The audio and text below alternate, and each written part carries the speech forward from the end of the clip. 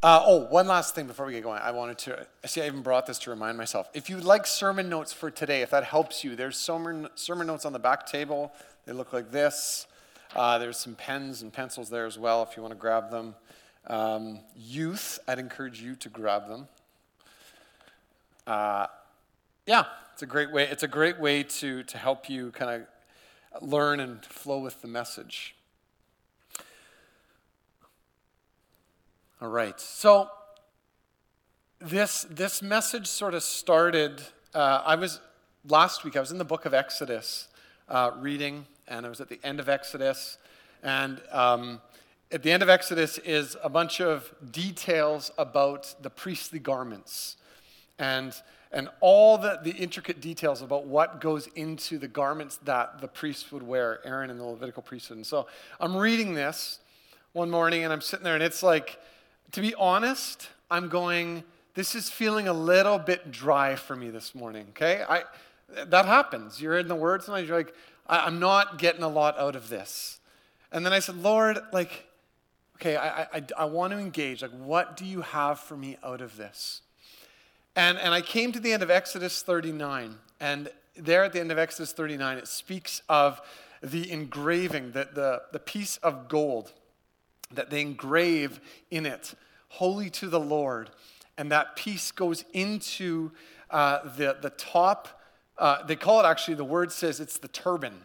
That word is in the Bible, folks. And it goes on the turban of the priest right before him. So it's on the front of him as he's ministering in the Holy of Holies in the tabernacle before the Lord. Written on him is holy to the Lord. And it stopped me as I was reading this, and because that is all of us now. Do you know that? That's not just some select elite group of people. That is us. The New Testament speaks of us, and I was drawn to that in 1 Peter 2, where it speaks of us being a chosen people, a royal priesthood, a holy nation, a people set apart for the Lord. And in light of Jesus' death and resurrection, this is where it comes out of. It says that no longer is that just in a select group that goes into the temple. That's all of us. That's you. It's me. We are together. The Bible talks about us being the priesthood of believers. And I know, that might sound like kind of flowery language, like the priesthood, but that's what the Bible talks about, that we are this people, basically, that we're called to minister before the Lord with our lives. This is who we are. And so Peter unpacks this for us, this incredible privilege and unbelievable honor we have of being ministers to the Lord with our lives. And Peter, he unpacks this in 1 Peter 2 in his letter. And he says that we're being built together to be a royal priesthood. That's in 1 Peter 2:5. And then he expands that just a few verses later, where he says, but you are a chosen people, a royal priesthood, a holy nation, God's special possession. And so, title today is very simple. A chosen people. And I want to, out of this, I want to impress upon you or have you think about how remarkable it is to be part of the people of God. I'm not talking about this in an elitist, arrogant, egotistical sense at all, but out of reverence and awe. Do you know who you are? That it is absolutely remarkable what's happened. We are a new people. We are God's people. We're His possession. There's an ownership that God says, these are my people. It says that we've been called out of darkness. Ephesians 2 talks about that, right? And we've been brought out of this future that was hopeless. No hope. Zero. And you have been transferred into this kingdom of light. You've been made to be God's very own. And so this is that whole sort of, we in the Old Testament read about the exile out of Egypt, right? God delivered his people out of Egypt. And it was astounding what he did in that. Physically, what God did in bringing his people out of slavery was astounding. And yet it was really just a foreshadowing of what Jesus was going to come to do and deliver us out of darkness. Bring us up, bring us out. And so in that same way, in that similar way, God's revealing to us, like he did to his people in the desert, he's revealing to us, this is what it means to be my people. This is what it means to follow me.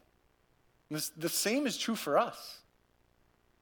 And so again, not in any, please hear me, not in any prideful way, not in any way that would separate us and make us feel like we're better than. But we are different. We are remarkably different. Not in any sort of elitist attitude. And like the Levitical priesthood, like the responsibility of the Levitical priesthood and that ministering before the Lord, actually being God's people comes with great responsibility and a realization of the holiness of God. And so this is what Peter's getting at. We're going to read this in a couple minutes here, but he's getting it in light of what we've received. And what does he say we've received there? Mercy, deliverance, salvation, and who we have become. So out of what we've received and who we have become, and so we've become God's chosen people. We become holy. We're called to be his ministers. Out of that, what we've received, who we are. How do we live? What are the characteristics of these people? How do we live out of who we are? And these verses that we're going to read, they would tell us, and this is the thing that I've camped on this. We should respond and be seen in these days, folks, as remarkably different. Like remarkably different. People would look at the people of God and go, those people, I don't know what it is, but they're different. Why? Why? Because we have the same Spirit living in us that raised stone cold Jesus in the grave out. That Spirit that raised Christ Jesus from the dead, like dead, is living in you. Seriously, I'm like, that's remarkable. And I don't even want this to be showy. It's not that. But we've been brought from spiritual death into glorious life. We are being transformed, or we are to be transformed like the one that we are called to follow. The living, reigning Lord Jesus. Okay, enough preamble. 1 Peter 2, verse 9 to 17. Let's read this together.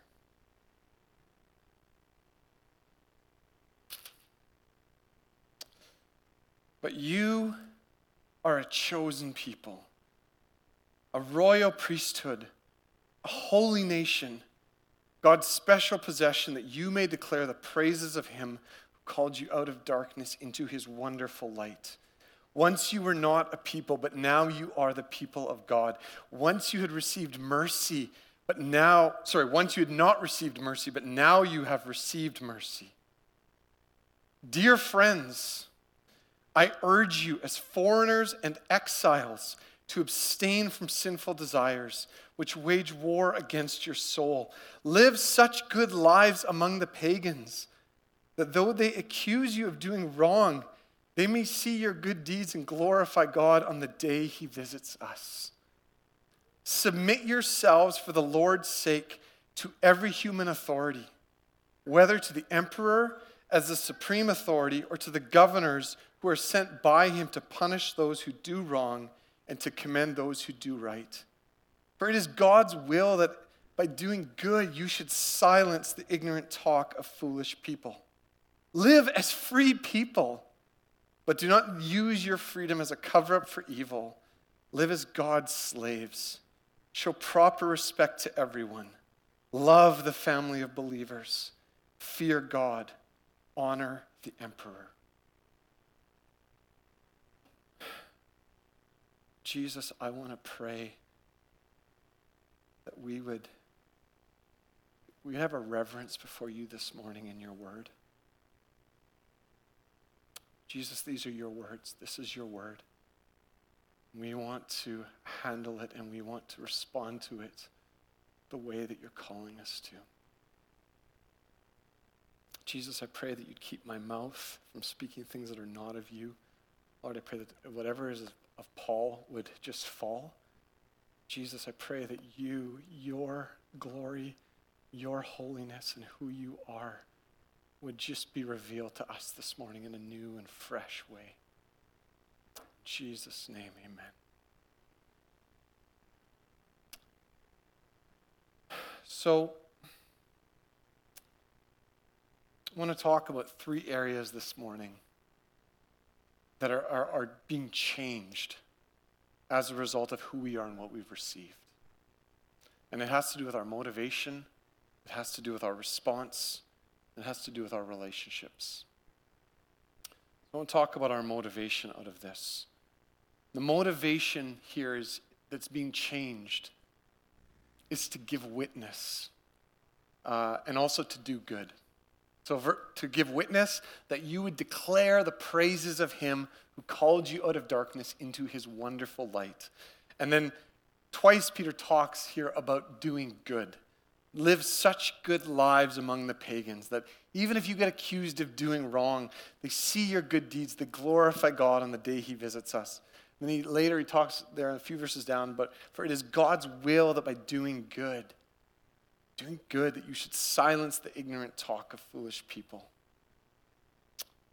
This is a theme almost throughout these verses, really. And before the church in these days is a simple but profoundly important question that has massive implications for us. What shapes and directs our lives? Will it be the norms of culture? The commonly held values of a culture that is thoroughly materialistic and consumeristic? Will it be the algorithms of social media increasingly that are curated to your views and opinions and just feeding you what you want to hear? Will it be our family and our friends and their influences that are shaping them, that are shaping us as well? Or will it be the words of Scripture that shape and direct our lives? And I think that's a question right now. It's always been before the church, but it seems to be elevated right now. Right? Whatever you listen to or whatever you scroll through, whatever it is, Facebook, Instagram, TikTok, Rebel News, CBC News, Jordan Peterson, National Post, Rabble, Fox News, Bridge City News, left, right, wherever you're at, whatever you listen to, whatever you scroll to, whatever's feeding your stream, will that be the thing? Because everything influences you. Everything. Will that be what influences you?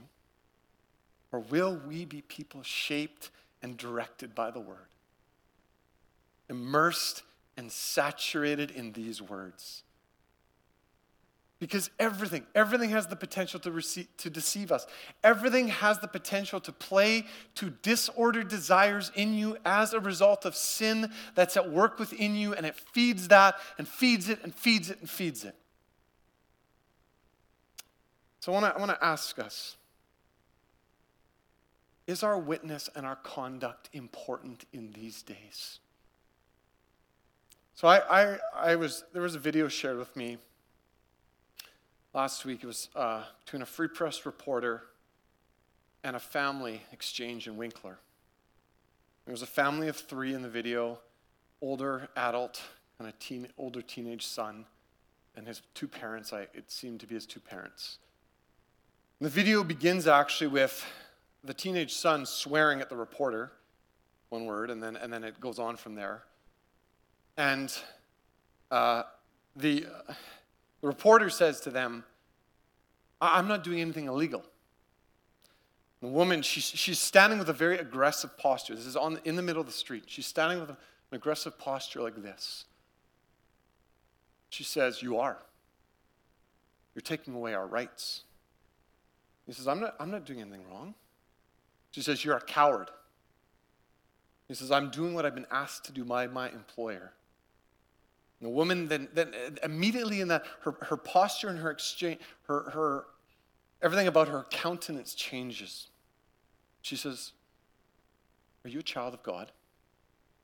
And I'm listening and I'm watching, like, oh boy. And the reporter says to her, he says, explain that to me. What does that have to do with anything? She says, do you believe our debts are forgiven on the cross? That Jesus Christ died for our sins? And he says, I don't believe that has anything to do with this.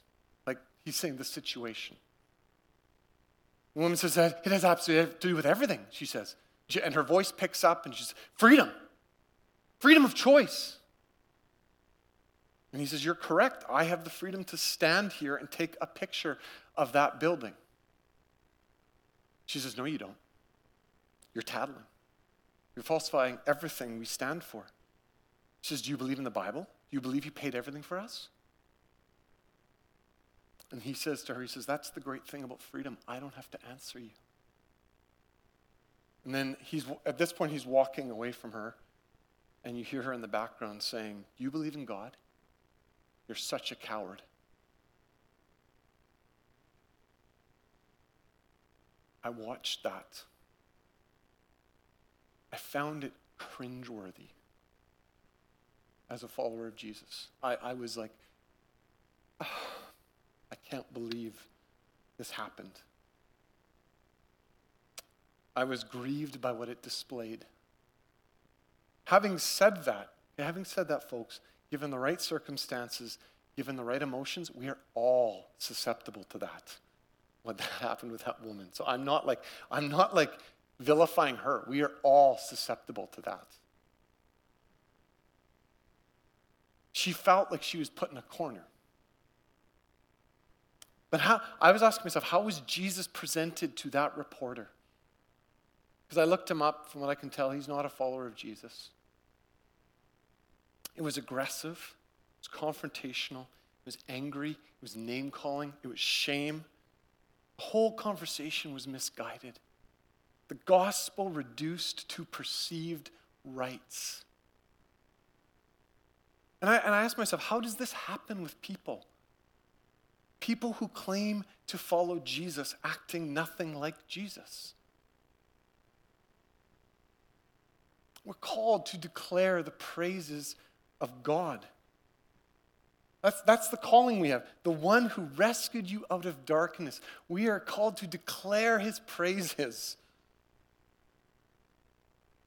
We're called to live in such a way that we are known by the good that we do. Now, is the woman in the video frustrated because she feels her freedom is being taken away? Yeah, she's frustrated. And here before her is someone who represents this loss. Someone that she has perceived is responsible, at least partly, for what she feels she's lost. And so, attack.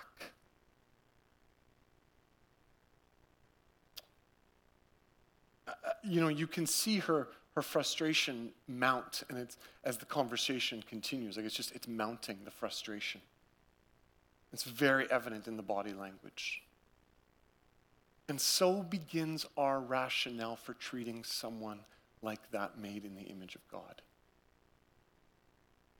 What struck me the most about that video was that reporter needs Jesus, and how did he go away having met someone who claims to follow Jesus? What does he go away with from that exchange? Probably something along the lines of, I want nothing to do with those kind of Christians.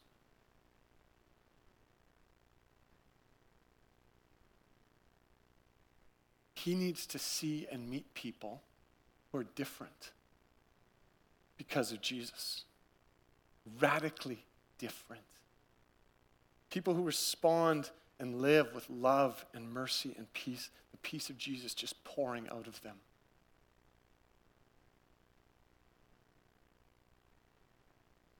Part of this, has to do with our identity. Right? Where Peter urges us here, see yourselves as exiles or refugees on this earth. This isn't our home. This actually isn't our land. We're passing through this land. Yeah, I'm a citizen of Canada, but I am passing through. I am on my way to an eternal kingdom. That's one of the tragic aspects, right, that we're seeing right now in the Ukraine, is this invasion of another nation that is usurping the nationality of this other sovereign nation. Why? In the name of nationalism. In the name of Russian nationalism and the spread of it, we're going to stomp out the sovereignty of the Ukraine. We're seeing a different rise of nationalism right now in Canada in another way. This thing of we got to take back our country. There's an inherent danger, folks, in that for Christians, an inherent danger. We're exiles. We're refugees. That's ultimately how we're to regard ourselves. We're meant to see ourselves. You belong to a different kingdom with a very different set of values. It gives us kingdom perspective. We are here to reach and touch the lives of people. I am not here to extend the nationalism of Canada. I have no interest in that. I want to reach people with the hope of Jesus who is establishing another kingdom. I don't want to get immersed in partisan politics. And so we need to realize, Peter says here, you need to realize what we're up against. There is a war that is waging against your soul, both externally and internally within you. There's a war that's going on. It's not about other people, it's not about individuals. No. There's a war going on spiritually. And so the importance of knowing who you are, chosen people, God's possession, knowing who you are and what we are called to be in this world, crucial. It's not a war against other people. It's not a war against leaders. It's not a war against any other individuals who are created in the image of God and need Jesus just like you and me. This is about principalities and powers who aim to break your allegiance to Jesus by any means possible. By distraction, disillusionment, doubt, despair, distress, all those D's, whatever way Satan wants to break your allegiance to Jesus. And so how we live in response to this, either in obedience to Scripture, we embrace this truth above all else. These are the words that will guide and direct us, not what culture is putting to us. And if it's something else, if this isn't directing you day in and day out, week in and week out, and something else is beginning, other ideologies are beginning to take your heart and your mind and your soul, what is that doing to the trajectory of your life? What's that doing to the trajectory of your soul?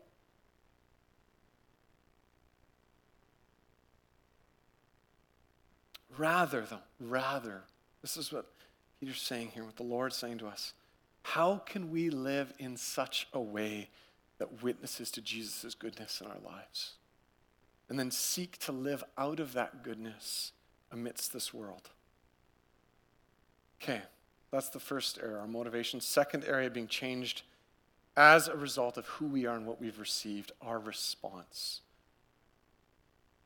Verse 13 to 16, submit yourselves for the Lord's sake to every human authority, whether to the emperor as the supreme authority or to governors who are sent by him to punish those who do wrong and to commend those who do right.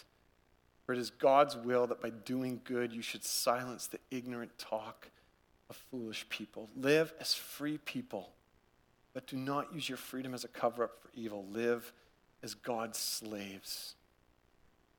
Okay. These verses are a hornet's nest, aren't they? Right now, let's just be honest. This is like, woo! This is getting real. Is this what the word says? This is a hornet's nest. Are you really going to venture in there, Paul? Ultimately, our response in these days is about submission to the Lord and submission to others. Living with a posture of submission for the Lord's sake. Now, yeah, there's extremes on both sides right now. Like crazy extremes. Do we want to talk about our Prime Minister? Do we want to talk about some of his actions? Do we want to talk about how we feel about that? Right? Like, I mean, it's right at the surface with people. I know that. And I recognize there's things that have happened lately that I'm like, I can't, like, really, you didn't have to let it get to that point. Just like Ron said to me this week in the car, he's like, just a little bit of humility from our Prime Minister would go a long way. All that to say, we are experiencing deep polarization, right? Like the situation that we're in right now, it didn't need to get to this point. It didn't, but it has. And I realize there's hundreds of perspectives, and I want to avoid that. That's not where I'm looking to get into this morning. But our leaders need to, I would say yes, should ask, and I would want an expectation if the leaders would lead with humility and with mercy, not strong-arm tactics. But depending on where we feel about ourselves, like where we're at on the political spectrum, we want to start pulling apart these verses and justifying our positions. You're probably already doing that right now. When we've read this twice now this morning, I'm sure you're pulling this and you're starting to like internally justify your positions on what you do, why you do it, and how you align it with this. And I'm back to the same question then. Will the word shape and direct my life, recognizing that the word cuts across my will? It cuts across your will. It will. So back in the day of overhead projectors, how many of us remember overhead projectors? Probably had one in here, right? And I remember sometimes in school where you'd put one sheet on, and then if you're like doing a graph exercise or something, they'd put another sheet overlaid on top that had markings for a graph, and then if you wanted to show something else, you'd put another sheet on, and you'd overlay it, right? Well, I wonder if we do that in a similar way with our views, our desires, our values, our opinions. We overlay them on top of this. And we're reading, you're reading with your perceived opinions on this. This is how I think it should be. And so I'm going to interpret the text based on how I think it should be. And so we need perspective. We need context. We need perspective.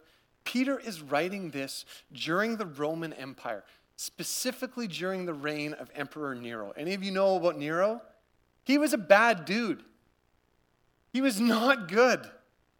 He was regarded as a tyrant, regarded as extremely self-absorbed by the historians that have written about him. He had his mother killed. He had one of his wives killed. He had his stepbrother killed. He had other family members killed. In the year 64, there was a huge fire that raged through Rome. There's some thought that he actually might have purposely started it to kind of just create this whole dramatic thing around him. Whatever the case is, in response, the persecution against Christians became severe. He had them thrown to the wild beasts. He had Christians crucified. He had them burned alive. I mean, burned alive, folks. It's regarded that he probably was the one who had Peter and Paul executed. It's during this time that Peter writes these words. That's the emperor. That emperor. Like if you go, how could he write that? How could he urge people to submit to such an emperor? And that's where it's an issue of freedom, but not in the way that the lady in Winkler has been led to believe. And maybe some of us. When we are free in Christ, when we have experienced freedom in Christ, we are free to submit and surrender ourselves for Jesus' sake. We live out of the conviction that our obedience serves God's purposes, because ultimately this is about our lives pointing to Him and not ourselves. And the acceptance that God has placed leaders in their positions. God has placed our leaders over us, folks. It says that clearly. Romans 13 says it really clearly. This is about us becoming more and more like Jesus and modeling His character in our submission and in our willingness to serve others. So if as Christians, we are promoting all sorts of behavior and conduct towards leaders that is not in alignment with these words, and in other words in the New Testament, Romans 13, 1 Timothy 2, then perhaps we need to consider what is actually directing my life. Now, I know I've heard this argument, the argument that, well, at times Jesus, Peter, and Paul all opposed the authorities at different times in the New Testament. Well, it's hard actually to make that case for Jesus. Really hard, actually. He didn't. He really actually submitted at every turn to the point of death. Peter and Paul, yes, they did. But you know why they opposed the authorities? Very clearly. They opposed them because they were being stopped from publicly preaching the gospel, or where they were stopped from publicly preaching the gospel. That's it. That is the only time they opposed the authorities. It's the only time that they appealed to their rights. It's the only time that they spoke up, is when it was distinctly about preaching the gospel. It wasn't about rights, it wasn't about mandates or any other reason to oppose the government. They only stood up when their ability to publicly proclaim the gospel was opposed. Now, if we get to that point in Canada, that's a very different conversation. Very different conversation. But we're not there. Folks, we're not there. The only hindrance right now, the only hindrance to the gospel being preached in our nation is ourselves. There's no hindrance. You can go out on the street and you can proclaim Jesus. You can preach, you can pray for people. Gene and his team did it this week. Went and prayed, preached, shared the hope of Jesus with people. During the lives of Jesus and Peter, and Paul, but there was significant resistant movements actually at work in the Roman Empire in the first century. There was the history of the Maccabean revolts, and out of these Maccabean revolts that had happened previously, there was these groups of zealots that had formed, militias, if you will, or other groups that were basically intent on taking down the government. We are going to replace the Romans. We're going to get them out of here. And Jesus has nothing to do with it. The entire time he's on this earth, he has nothing to do with that. In fact, the only thing he does is he calls one of those zealots into his 12. And he says, you're going to live a very different way. He doesn't at all get wrapped up with any of those resistance movements. Now, hear me, the people wanted to anoint Jesus as king, right? If Jesus had said, hey, if he had announced, saying, I am going to put together a convoy, and we're going to march this convoy to Rome, get behind me, and we are going to take down the Romans, you know what? He would have had massive support. You want to talk about popularity? Jesus never would have been more popular if he had led that convoy to Rome. They wanted him to. His disciples wanted him to. When are you going to do this, Jesus? When are you going to take down the Romans? That's not my kingdom. I'm not here for that. Yes, Jesus is coming back in power. Yes, he's coming back to establish his kingdom on this earth. Yes, But, in the meantime, we are called to humbly follow his example of surrender, laying down our lives for the sake of others to the point of death. Now, I get it. This is against everything in our culture. Everything. This is against what many people in the evangelical culture have embraced. There's a prevailing view right now in our culture. You do you, I'll do me. I've heard that statement so many times out of the mouths of Christians, and I'm like, what? You do you, I'll do me? This prevailing view of Western freedom that we've embraced. And it's on all sides, folks. That's the thing. It's manifested differently on the left and it's manifested differently on the right. But it's the same spirit. You do you, I'll do me. Is that posture faithful to Jesus and his word? As free people in Christ, we see ourselves as slaves to God. It's not a freedom to be used to cover our own selfish motivations and desires, which are sinful. So Peter's saying there, don't use your freedom as a cover-up to do what you want to do. That is not biblical freedom. Biblical freedom is embracing all that I have and all that I am belong to Jesus. And therefore, I am called to total obedience to his word. And the government can never take away my freedom. Ever. The government can't take away that freedom, folks. Ever. I'm free. That's how Peter saw it. That's how Paul saw it. That's how Jesus saw it. He says to Pontius Pilate, you can't do anything that God doesn't allow you to do. I'll submit to you. Why? Because I know my Father is in charge. It hasn't changed, folks. It hasn't changed. And so whether I agree or like certain rules, laws, mandates, etc., whatever, my obedience to them is actually obedience to Christ.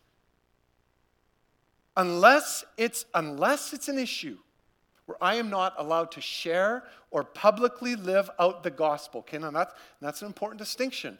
If you tell me you can't have unvaccinated people in your home because this is what we say, I say, no, that's not the gospel. The gospel does not segregate. Okay. So unless it's something like that, where I can't live out the gospel or preach the gospel, our call is to obey the authority God has placed over me. Just very quickly, I know time. I grew up in a home that opposed human authority on many levels. That was the fishbowl I swam in for my life. We just did not submit to authority on every level. And I learned to walk in resistance. Brought a ton of pain in my life. And I've had to walk through that a lot. I've had to surrender my will. I've had to receive healing for that. It continues. It continues. What we've been brought up, we have to walk through that. And even when I fail, I am convinced the way of Jesus, humility and surrender, is the way.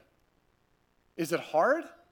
Absolutely. Have I had a journey these last 2 years of how do you walk out authority to the government in the midst of all this? Absolutely. But it's about surrendering to Christ. It's like the Mandalorian says, this is the way. This is the way.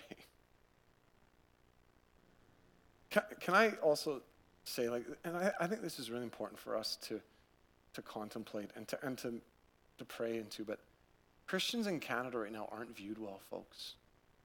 Evangelical Christians are not viewed well.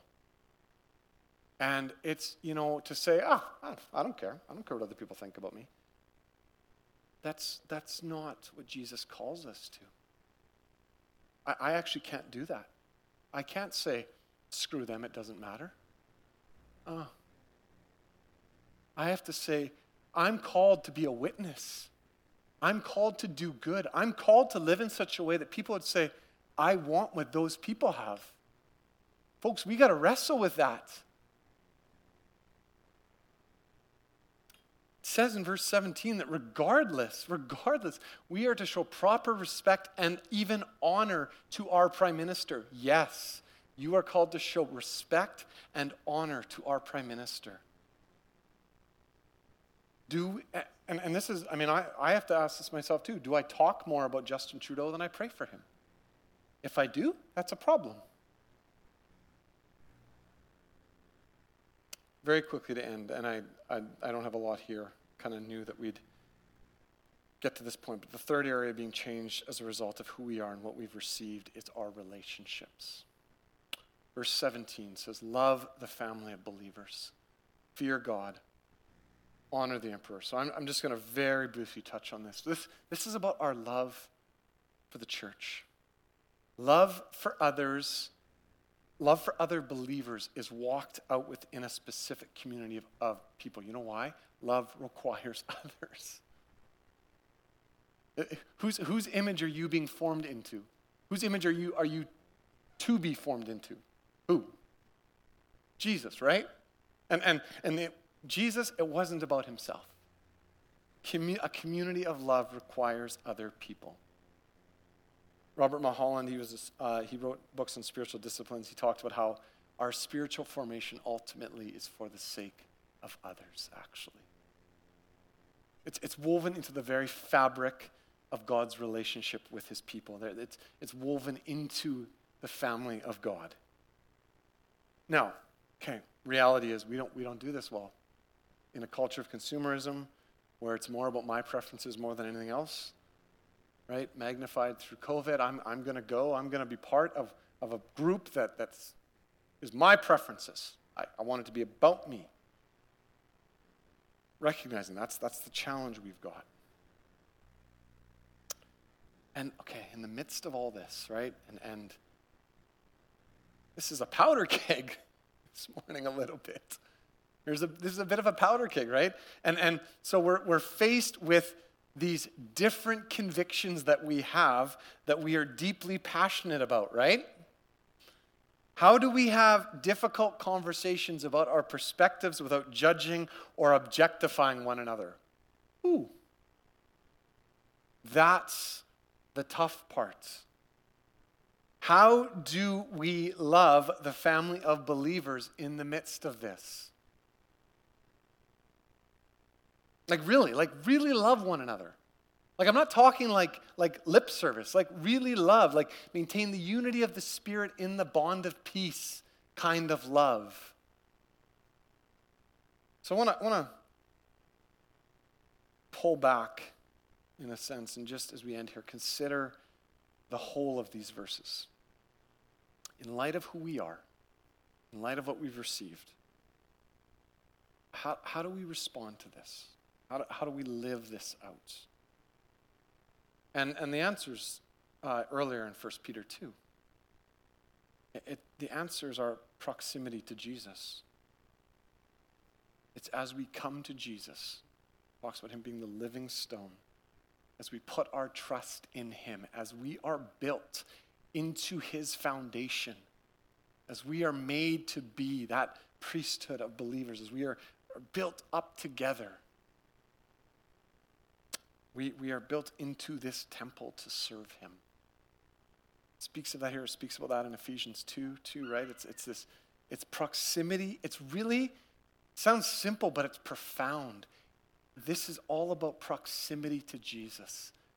Draw close to Jesus. Put your trust in him. He's got you. And it's surrender, right? That whole process is surrender. The whole coming to Jesus is surrender. It's I'm laying down my rights. I'm laying down my life. I'm laying down all that. Jesus, I need to surrender to you. And I'm trusting you with my life.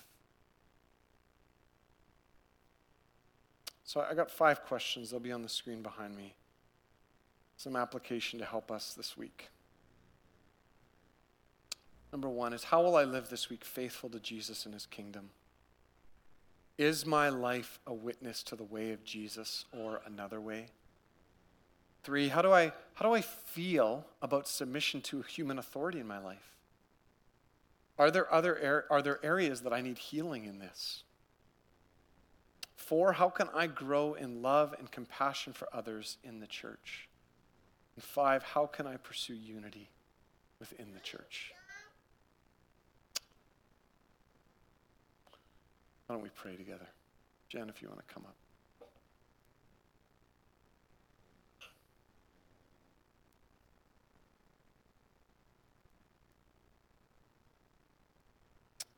Jesus, we need your help.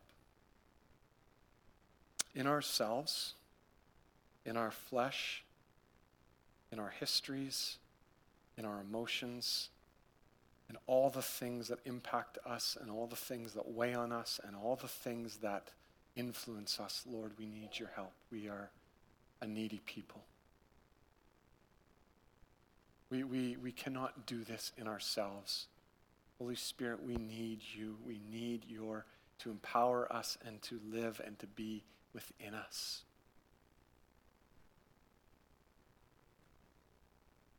Jesus, help us in these days. Help us to be faithful to your word, to have your word guide and direct us above all else. And Jesus, help us. I pray that you'd help us where we're struggling, where things are weighing on us, Lord, and it feels heavy, and it feels hopeless, and it feels just a lot of different emotions. God, would you minister to us in these days? Would you minister your comfort? Would you minister your grace? Would you minister your shalom on us? In Jesus' name, amen.